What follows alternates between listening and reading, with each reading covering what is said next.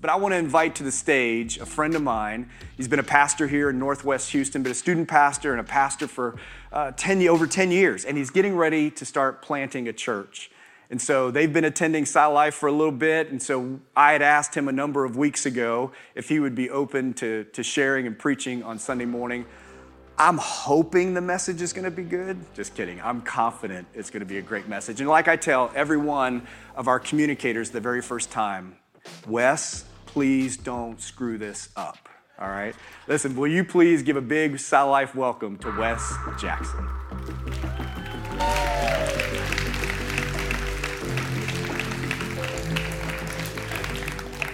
Man, don't screw this up. Fortunately, I think that's subjective. So even if I do, I can disagree that I didn't. Man, thanks for welcoming us here. Thanks for letting me be here. I'm incredibly grateful for SciLife. I'm grateful for the work that you do, for the impact that you're making in the community around us. I know a lot of people who have been plugged in here for a long time, and a lot of friends. And I will even say, just personally, for me and my family over the last several months, back in the summer, I started kind of making some transitions in my life and in ministry, and you heard Bob share a little bit of that. But for the very first time ever, my family and I decided to get in the car together on a Sunday and come to church together, because we literally had never done that before. As a pastor, that's a difficult thing that doesn't happen very often.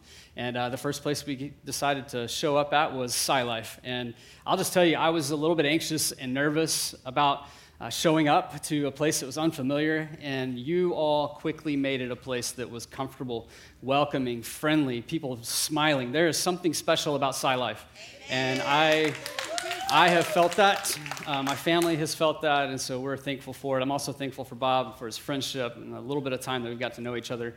I know that he cares deeply for you.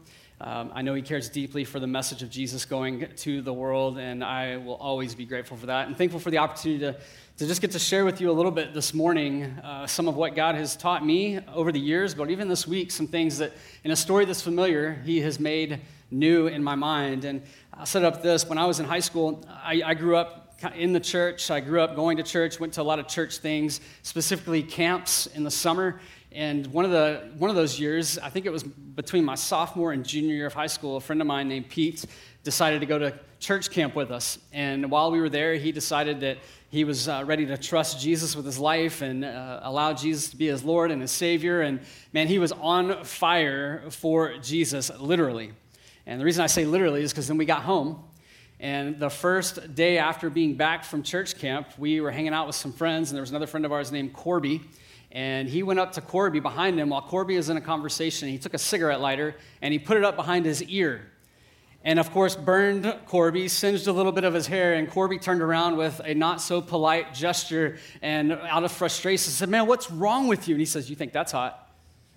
Hell's a lot hotter. Let me tell you about Jesus." And I'll just tell you that didn't end the way maybe you would hope that it would end.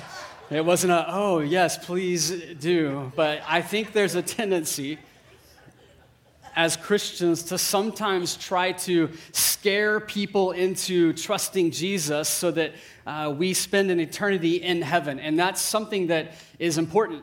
Spending eternity in heaven and having our eternal security locked up with the relationship with Jesus is important, but I don't think it's the only thing. And sometimes we can get super hyper-focused on people making that decision. And so we do all these crazy things and come up with all these crazy plans and sometimes even stand on street corners with angry voices and a megaphone and signs saying, "Turn or burn, get saved or get microwaved." And I just don't know that that's really what it looks like to live the life God's called us to live. But even more importantly for us personally today, I want us to consider that for ourselves. Because I think there's a lot more to a relationship with Christ than simply making a decision and praying a prayer at some point. Because there's times in our lives where maybe things are going well, and all of a sudden, you've always believed that God was a healer until it's you that needed the healing. Or you've always said God was the provider, but it's different when you're the one that needs the provision in your life. You know, I can do all things through Christ who strengthens me until I have no strength. And all of a sudden, it's like, hang on a second, this is shaking me up. I know where my eternal destination is going to be, but what difference does that make in my life today? Because life is difficult, it's complicated, it's messy. And we find ourselves in a place where life is going really well sometimes, but then we fall on our face, and it's really difficult to get back up. And I'm talking about more than just a bad day. I'm talking about the marriage that maybe has been dysfunctional for years, and you've maybe finally landed in a place where you said, man, there's just no hope for this. The family that I've always dreamed of is just not going to happen for me. This is just the way that it is. Or maybe your self-esteem, your self-worth has been shattered because you were denied the role that you wanted at work, or you were not invited to participate on the team that you've always wanted to participate on, or you didn't get the promotion or the job or the opportunity that you thought was just right for you. Or maybe there's been heartbreak. There's been a breakup of a relationship that you thought was going to be the one, and so now you're carrying around some bitterness. You're hearing things that maybe are being said about you that you know aren't true, but you're not sure everybody else believes to be untrue. You've lost someone close to you. And the closer that person is to you, the deeper and the more difficult the grief can be. Maybe it's a chronic illness. Maybe it's a financial situation that just seems like there's no way this is going to turn around. What do we do in those moments? Because I think it's in those moments that we're not considering the prayer that maybe we prayed about one day to trust Jesus. We need something in that day to happen. And so to better understand that and to better unpack that, I want us to consider what would it look like to get back on your feet. When you've been down, and maybe you've been down for a really, really long time, what would it look like to take some steps to get back on your feet? I think there's 3 steps, and I'll share them now, and we'll unpack them, and you'll have time to write these down. But I think we've got to silence the lies. We've got to eliminate the excuses, and we've got to take the difficult steps. I think we begin to experience something so that we're able to actually get back on our feet and begin to take a step. Even if there's 2 steps backwards after that, we can still continue to take another step forward. And so I want us to look at John chapter 5, starting in verse 1. A story where Jesus does something fascinating. It starts off and it says, after these things, there was a feast of the Jews, and Jesus went up to Jerusalem. Now, there's a festival about to happen. There's food involved. I mean, this is like Thanksgiving dinner on steroids. And Jesus, along with a lot of the Jews, are going to celebrate God's goodness. They're going to celebrate God's provision in their life. They're going to celebrate who he is, the healing that he's done, the life that he's allowed them to have. Their celebration is proof of a relationship with their Heavenly Father. And so they're going to celebrate this. And as they're walking by, look what it says in verse 2. It says, now in Jerusalem, by the sheep gate, there is a pool which in Hebrew is called Bethesda, having 5 porticos. In these porticos lay a multitude of those who were sick, blind, limping, or paralyzed. So we've got 2 groups. We've got one group that is walking by on their way to celebrate the goodness of God, to enjoy this festival with dancing and with food and music and laughter and conversation and being together. And in close proximity of this celebration that they're going to is another group of people who are stuck. Many who have been stuck for a really, really long time, unable to contribute to the celebration, unable to contribute to society. These are really difficult situations, difficult circumstances, but I think it's important for us to see that there's really nothing to celebrate about being near the pool of Bethesda. While others are celebrating and having awareness of others' celebration, here they are with nothing to celebrate. Wondering, is God good? Does God care about me? Is God's love for me? Have I done something that maybe is preventing me from experiencing all that God is and all that God wants to be in my life? What is it about me that's not right? I think before we go any further, I think it's important that we try to connect ourselves to the story, because I think that maybe we're sitting in a room today or maybe watching online, and there might not be something physically going on in your life that people would recognize, but there is something going on, and you feel that disconnect. Maybe even just a few moments ago when people are singing out and we're talking about breakthrough and we're talking about awakening our lives and awakening the city to who God is and who God wants to be for every single one of us, and there's joy, there's excitement, there's emotion. The emotion you feel is disappointment. And you're not here because your affection for God is so strong. You're here because there's more of a obligation to the routine that maybe you've always been in, or there's a superstition, a transactional mindset that if I do this, then maybe God will do this. And so we find ourselves in this place where we feel that disconnect. We watch other people celebrate, but maybe you're here today unable to celebrate. Like that's real. And I know that's real because I've experienced that in my own life. I mean, we all have. And I'll tell you this, find courage in this and find encouragement that you're not sitting in a room of people who have never felt what you might be feeling right now. Every single one of us have, every single one of us might be, and every single one of us will at some point be where you may be sitting right now. And so this story is for every single one of us. In the story, it goes on in verse 5, and you've got this multitude of people sitting around. And in verse 5, it says, "Now a man was there who had been ill for 38 years." Now, I think it's important for us to understand, because you don't get this by just simply reading this passage, but if you dig into the religious customs and traditions of these days with the Jews, these festivals and these celebrations were something that happened frequently. 7 times a year, they would get together and they would celebrate something when it comes to the goodness of God and who he is and who he was for their lives.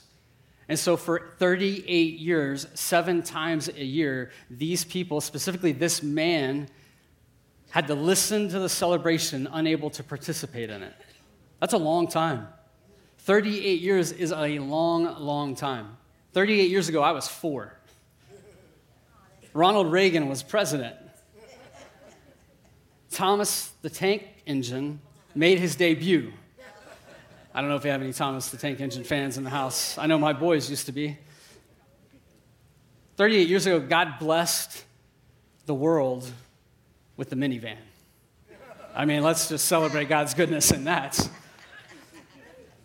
A lot has happened in 38 years. This man has been sitting for 38 years. No vacation for 38 years. No birthdays to celebrate for 38 years. He's been sitting at this pool for an incredibly long time.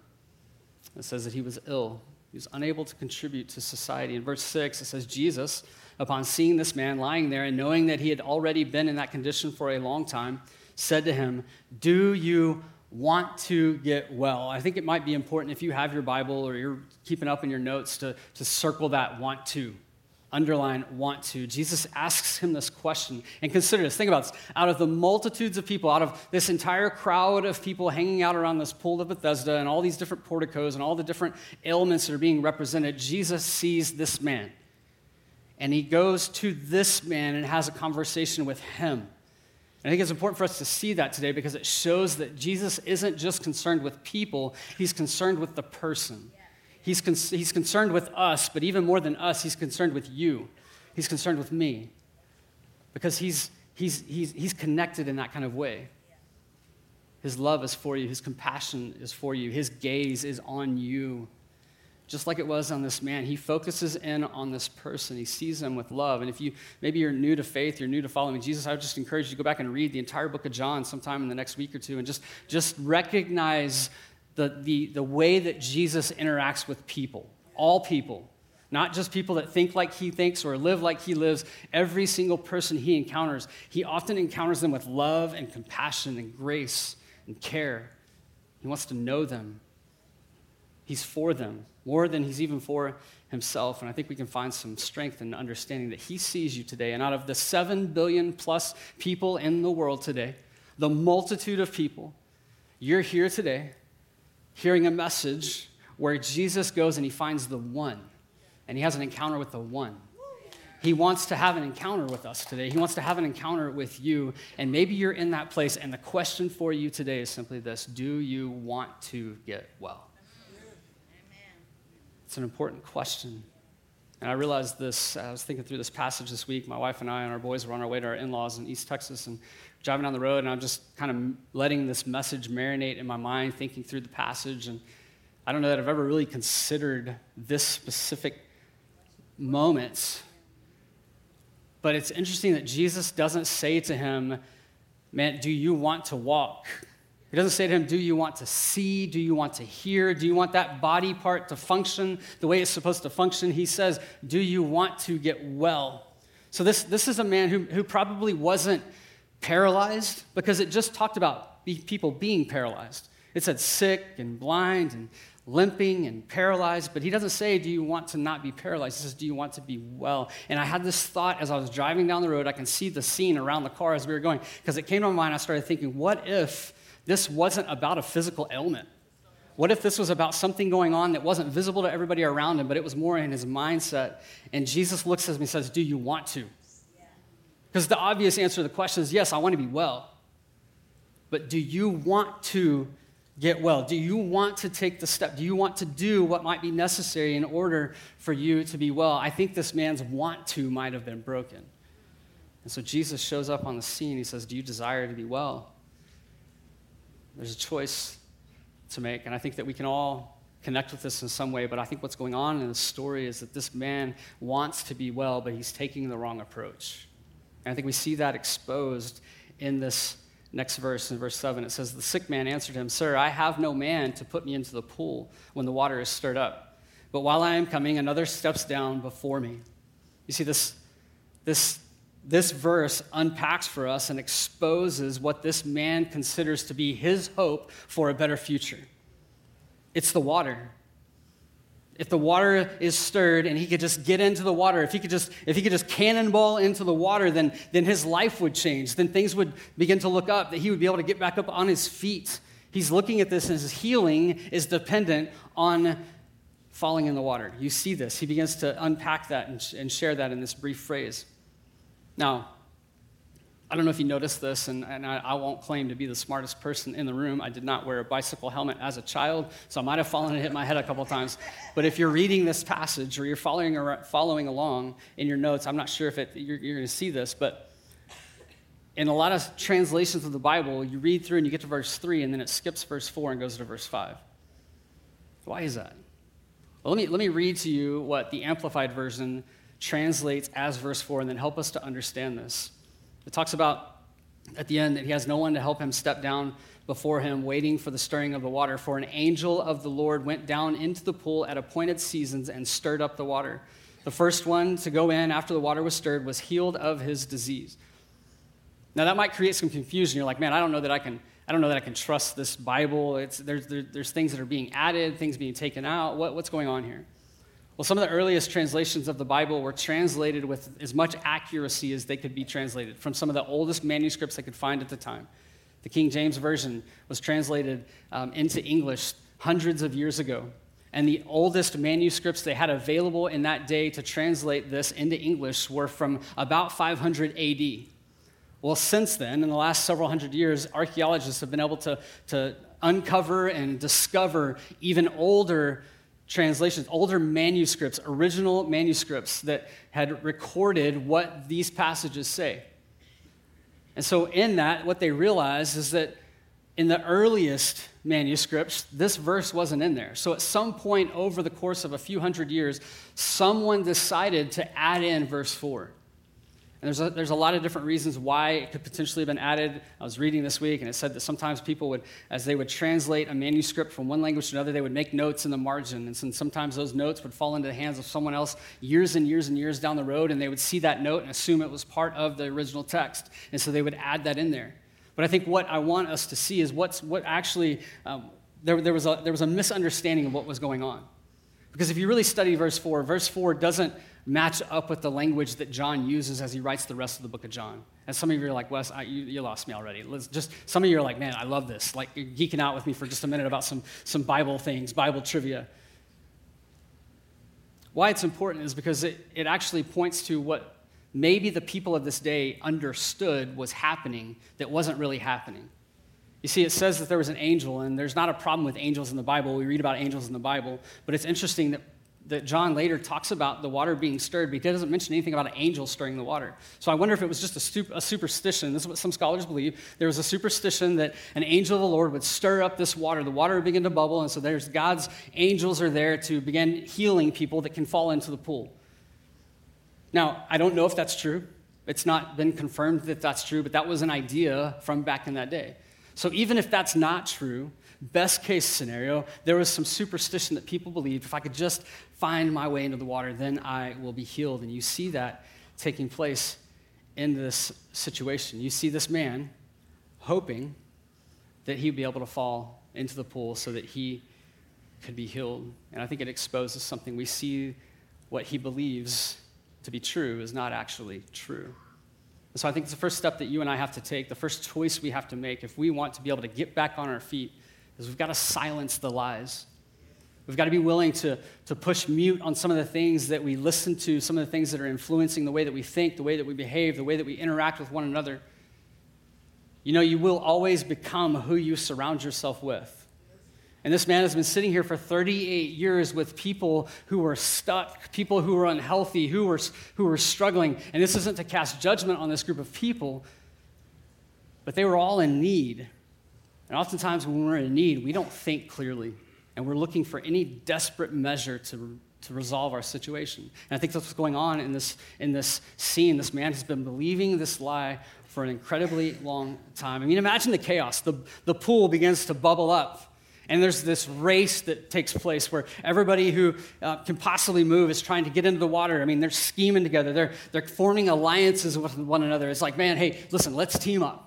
And if I can get in the water, then listen, I'll come back so that the next time the water starts to stir, I'll help you get in. And so then all of a sudden you have these teams forming. And so people are left out. Some people are included. I mean, it's just this total scene of chaos, all believing that if only they could get in there, then everything would be better and I would be free from what is holding me back.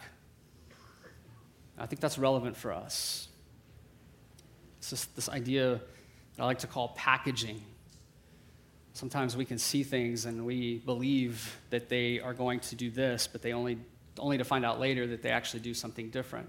Several years ago, I remember walking through Sam's Club, and I noticed a box of fruit snacks. Now, any box at Sam's Club is never a small box, so this was a large box of fruit snacks. And listen, I have an unhealthy relationship with sugar, unhealthy relationship with candy. I don't know if anybody in here can relate with that. That's one of the things I love about Thanksgiving is dessert. And so I saw this large box of fruit snacks. I said, man, I need that. And you know why I decided I need it? Because on the box, it had this big mark on it that said, made with real fruit juice. And I thought, oh, man, those are healthy fruit snacks. Because fruit comes from trees that grow up from the ground. I mean, this is God's will for my life. Got home, started eating some of the fruit snacks, ended up eating all the fruit snacks. I might have shared a handful with my kids. But I turned over one of the packages one day and I looked at the back of it to look at the ingredients. And it was like 0.1% real fruit juice. And the rest of it was high fructose corn syrup and sugar. Nothing healthy about it at all, but man, they were good. But what I expected isn't what was real. And so what would this, consider that type of thing in our lives. Let me give you some examples. One of them that I think in suburban Houston we can fall into is the pursuit of youth sports for our children and pushing our children to excel in football, basketball, baseball, and all the extracurricular activities. Maybe it's not sports, but it's something else. It's dance, it's cheer. And we run tirelessly, setting them up to succeed in whatever sport they choose. And I'll just pause right here because I know some of you you're getting a little bit kind of triggered because you're like, he's talking about me and he's wrong. Listen, I'm talking about me. Listen, when it comes to youth sports in my house, I'm all in. I mean, I love watching my boys compete. I want my boys to compete well. I want to set them up to compete well. And so listen, I'm not dogging youth sports, all right? I am one of you. But here's the problem. At some point, he or she, regardless of how good they are today, they're not going to make a team.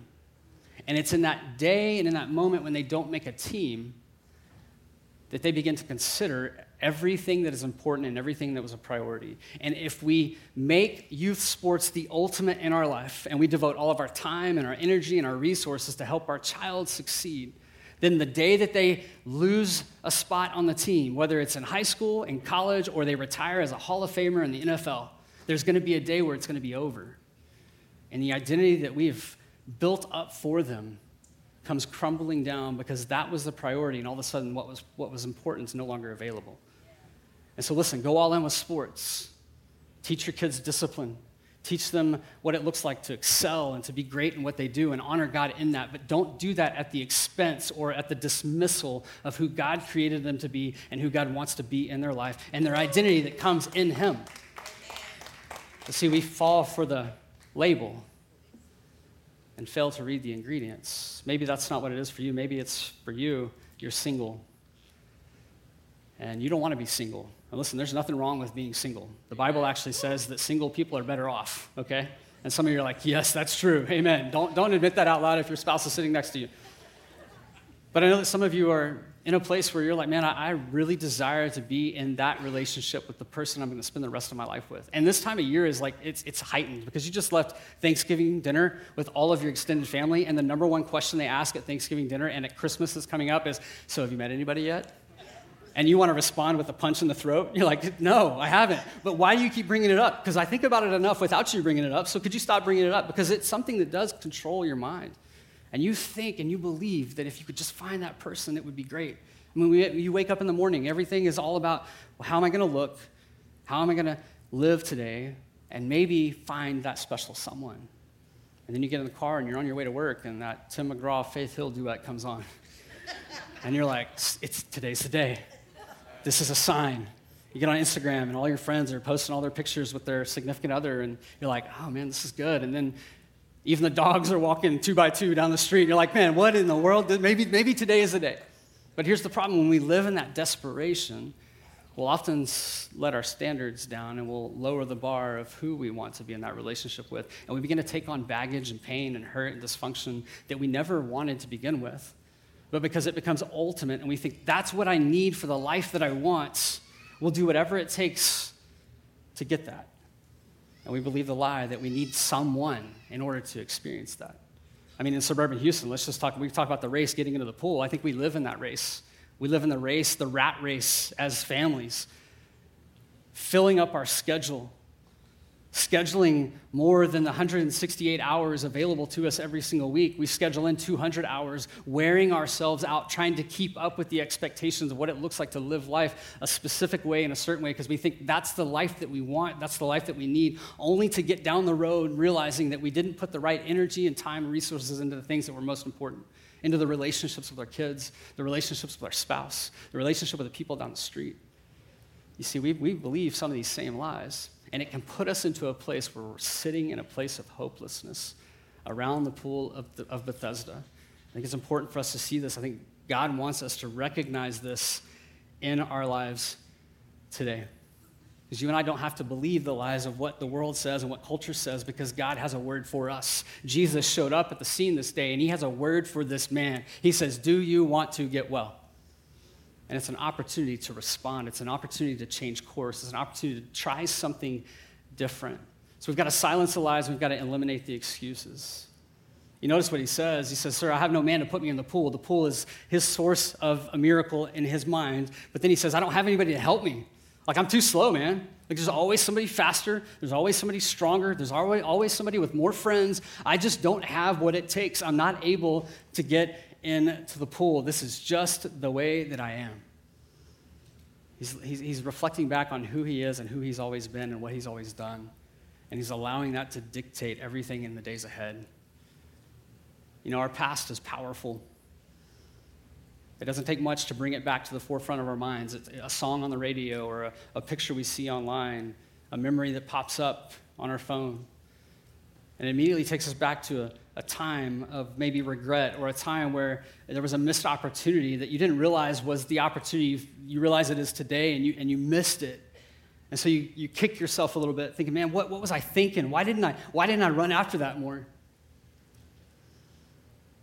we begin to believe and concede that this is who I am, this is the way that I'll always be, and this is where I'll always be. There is no hope for my situation, and that's an incredibly destructive, discouraging place to be. But it feels impossible. Notice what happens. Notice Jesus doesn't show up. I mean, how cruel would this be if Jesus showed up on the scene with this man, and he walks over to him and he goes, hey, man, you've been here a long time, and I don't know how much longer you're going to be here, but listen, why don't you just pray this prayer? Because I want to spend eternity with you in heaven one day.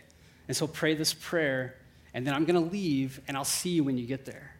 I mean, how cruel would that be? He doesn't say anything about a prayer. He just says, do you want to get well? It's the question for us. And this man begins to process these excuses. Maybe for you, you're like, man, I've tried this before, Wes, and I fell on my face. It's impossible. This is just who I am. Like, I was born this way. My dad was this way. My granddad was this way. My great-granddad was this way. They had anger issues. I have anger issues. It's just angry. It's just the way that it's going to be. When you reflect back to the way that it was as a child, I mean, didn't that really suck? I mean, nobody wants that. So why would we allow that type of thing to be our excuse? It's a terrible excuse. Like, Wes, you don't know my situation. I don't. But I don't know everything about this man's situation, but we see something happen in this situation. You know, I think it's interesting that we often find it a lot easier to live in our excuses than doing what's necessary to be free. The excuses are familiar. They're comfortable. Judd Wilhite, a pastor in Las Vegas, I've used this quote several times over the last couple of years in different messages, but he says this. He says, sometimes a familiar captivity feels more comfortable than an unfamiliar freedom. Man, how true is that? We can become the kings and queens of excuses. I think it's important for us to maybe come awake to this idea that we don't have to let our past sabotage our future. We have control over our past. We can keep it from controlling every single day in front of us. We see this happen in this passage. Now, I love what Jesus does. He steps onto the scene, and he doesn't sit down and say, hey, you know what? Like, man, unpack that for me. Like, help me process that with you. I want to better understand your situation. And man, let's set up some more conversations. And there's times for that. There's times where we need that. But Jesus shows up on the scene. He says, listen, we're not going to sit here and talk about this because you've been sitting here for too long already. And he shows up on the scene. He says, I just need you to give me a straight answer and stop trying to talk yourself out of the miracle that God wants for you today. And look what he says in verse 8. Jesus said to him, get up, pick up your pallet, and walk. Immediately the man became well and picked up his pallet and began to walk. In other words, he was back on his feet. Jesus, in this situation, shows up with all authority over everything in this earth, on this planet. And he says, I am here to give you victory over everything in your life that's holding you back. He says, do you want to get well? Do you want that? Do you want to experience that? In other words, you don't have to live life like this anymore. This doesn't have to be the final destination for you as long as you're on this planet. And he doesn't say, now pray this magic prayer and everything's going to be okay. He says, no, instead, it's time to do something. It's time to move. It's time to walk. Not by yourself, but get up and walk and follow me. He's saying, I want you to walk with me. So the third, maybe most important choice that you and I can make today, especially if you find yourself in a place where you just feel like you haven't been able to get up for a really, really long time, is take the difficult step. Would you be willing to take the difficult step? This man picks up his pallet and he begins to walk. He takes Jesus at his word and he does what Jesus says. He says, Jesus, if you say so, then I will. I mean, this could have been a ridiculous scene where he's like, man, Jesus, really? Like, I don't even know you and I'm not sure you know me, but of course I want to get well. Why are you even talking to me? Like, man, get out of here. But there was something in this moment that he recognized something unique about Jesus. And he took Jesus at his word, and he gets up and he starts to walk. Who did he walk with? He walked with Jesus. But not only did he walk with Jesus, but remember, there were people walking by to do what? To go celebrate God's goodness, to celebrate God's power that's available to us. So he wasn't getting up to go walk on a journey and take a morning walk by himself. He was being invited into something with other people and with Jesus. That's what Jesus is inviting us into. Jesus is saying, get up. To this man, he says, get up. Do the one thing that you've not been willing to do up to this point in your life. It's difficult. It's scary. People might say something, but it's worth it. I don't know what that step is for you, but I know that God is calling every single one of us to take difficult steps, but specifically today, maybe some difficult steps that are necessary for your healing, so that you can get back up on your feet. God does some of his greatest work when we step into some of the most uncomfortable things that he's calling us into. I realized this last night, yesterday, as I was thinking about this message. I'd already sent in my notes to the team here, and I'd already come up with a title, Back on Your Feet, and I realized that a year ago, I wasn't on my feet. And I still fall on my face, even some today. But a year ago, I was coming off of a week off of work. And usually the last couple of days of my time off was always starting to shift back to being back in the workplace and going back to work and doing all the things that I loved to do and that I felt equipped to do, and spending time with the people that I loved to work with. And it was different, though, last year. It was like as the day got closer to go back to work, I became more and more discouraged, unhappy, grumpy, just kind of numb. Things just felt a little bit foggy. I talked to my wife about it a couple of days. I went to work and spent a couple of days there, and it was brutal. And it wasn't that anybody had done anything. There was something wrong. There was something broken, and it wasn't visible to people. Actually, it probably was. I talked to my wife and took the uncomfortable, vulnerable step of going to counseling to begin to process, because there are times where that's needed and it's necessary for our healing. And in that process, realized that I was struggling with some pretty significant depression.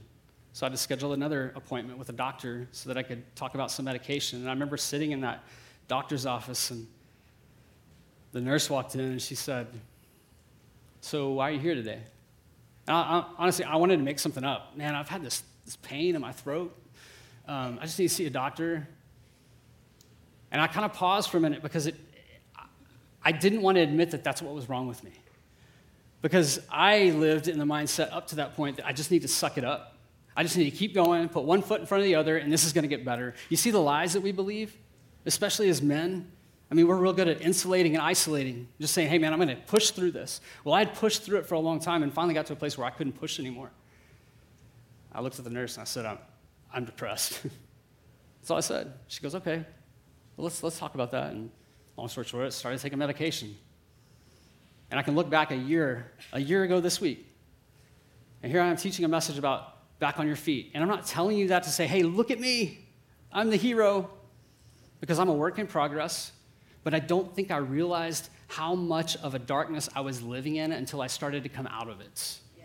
But it took some really difficult steps before I began to experience some of that light again, some of that life, some of that energy, some of that breakthrough.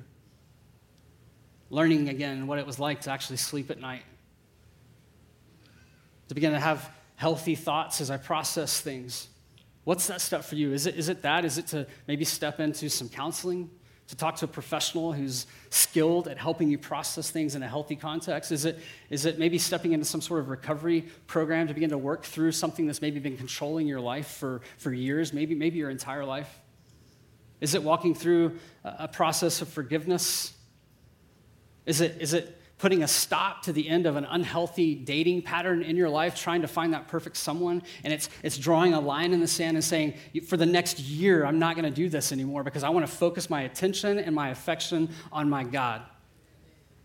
And if God wants that for me, he will provide that for me. What is that step for you? Maybe it's just to simply trust Jesus.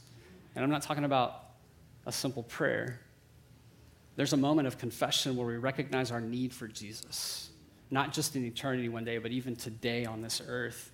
But maybe the step for you to take is to say, I trust you, Jesus, and I want to follow you. I want to get up, and I want to move.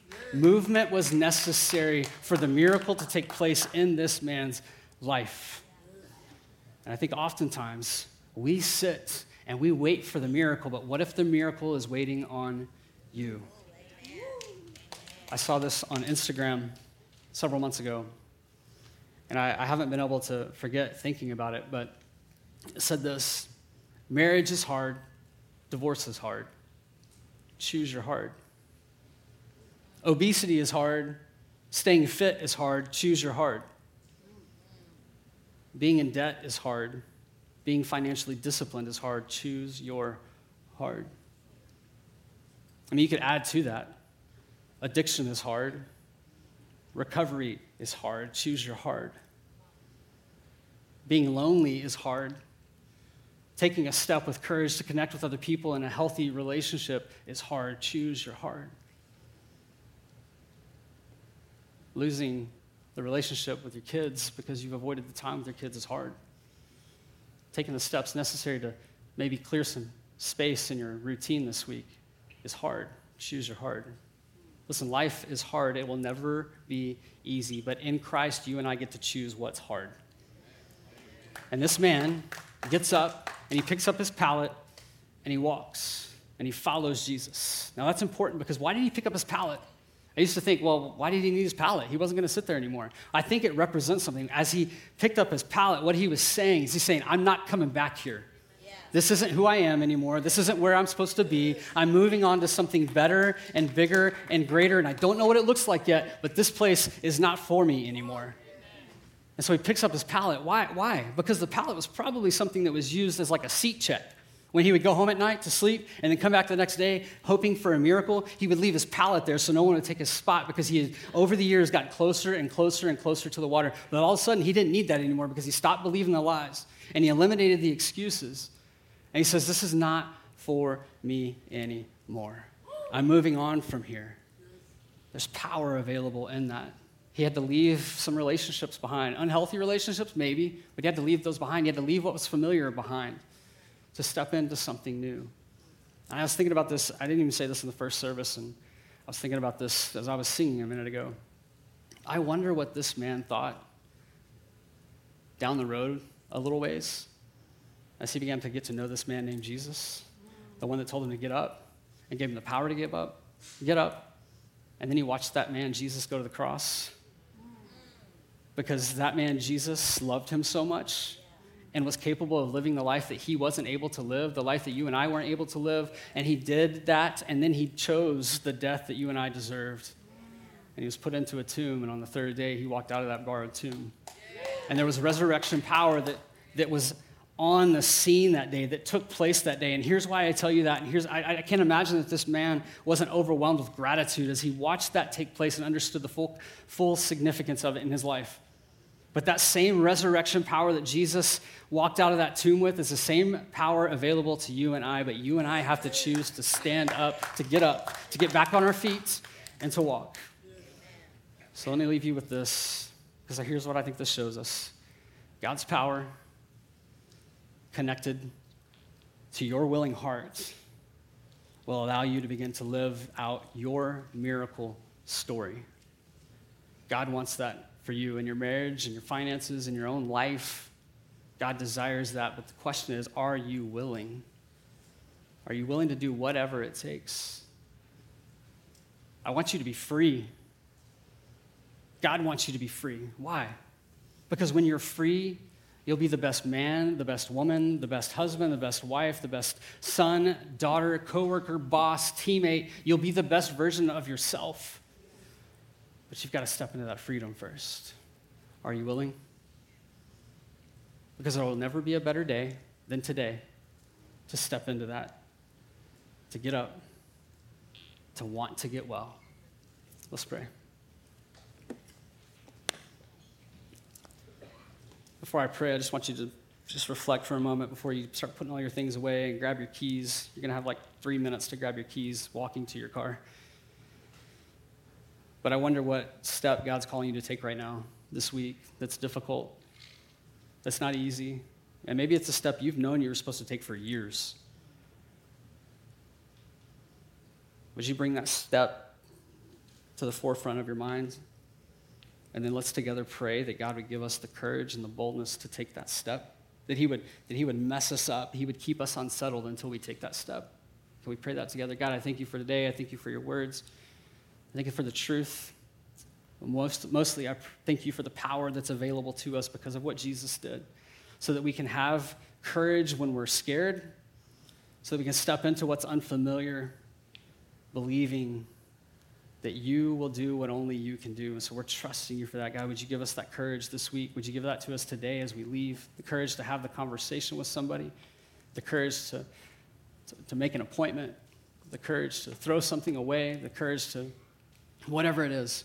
Give us that courage and do what only you could do in us. And will we be more of who you want us to be in the days ahead because we've been obedient to you today. We trust you for that. We pray that what's happened here today wouldn't stay here. We pray it in Jesus' name. Amen.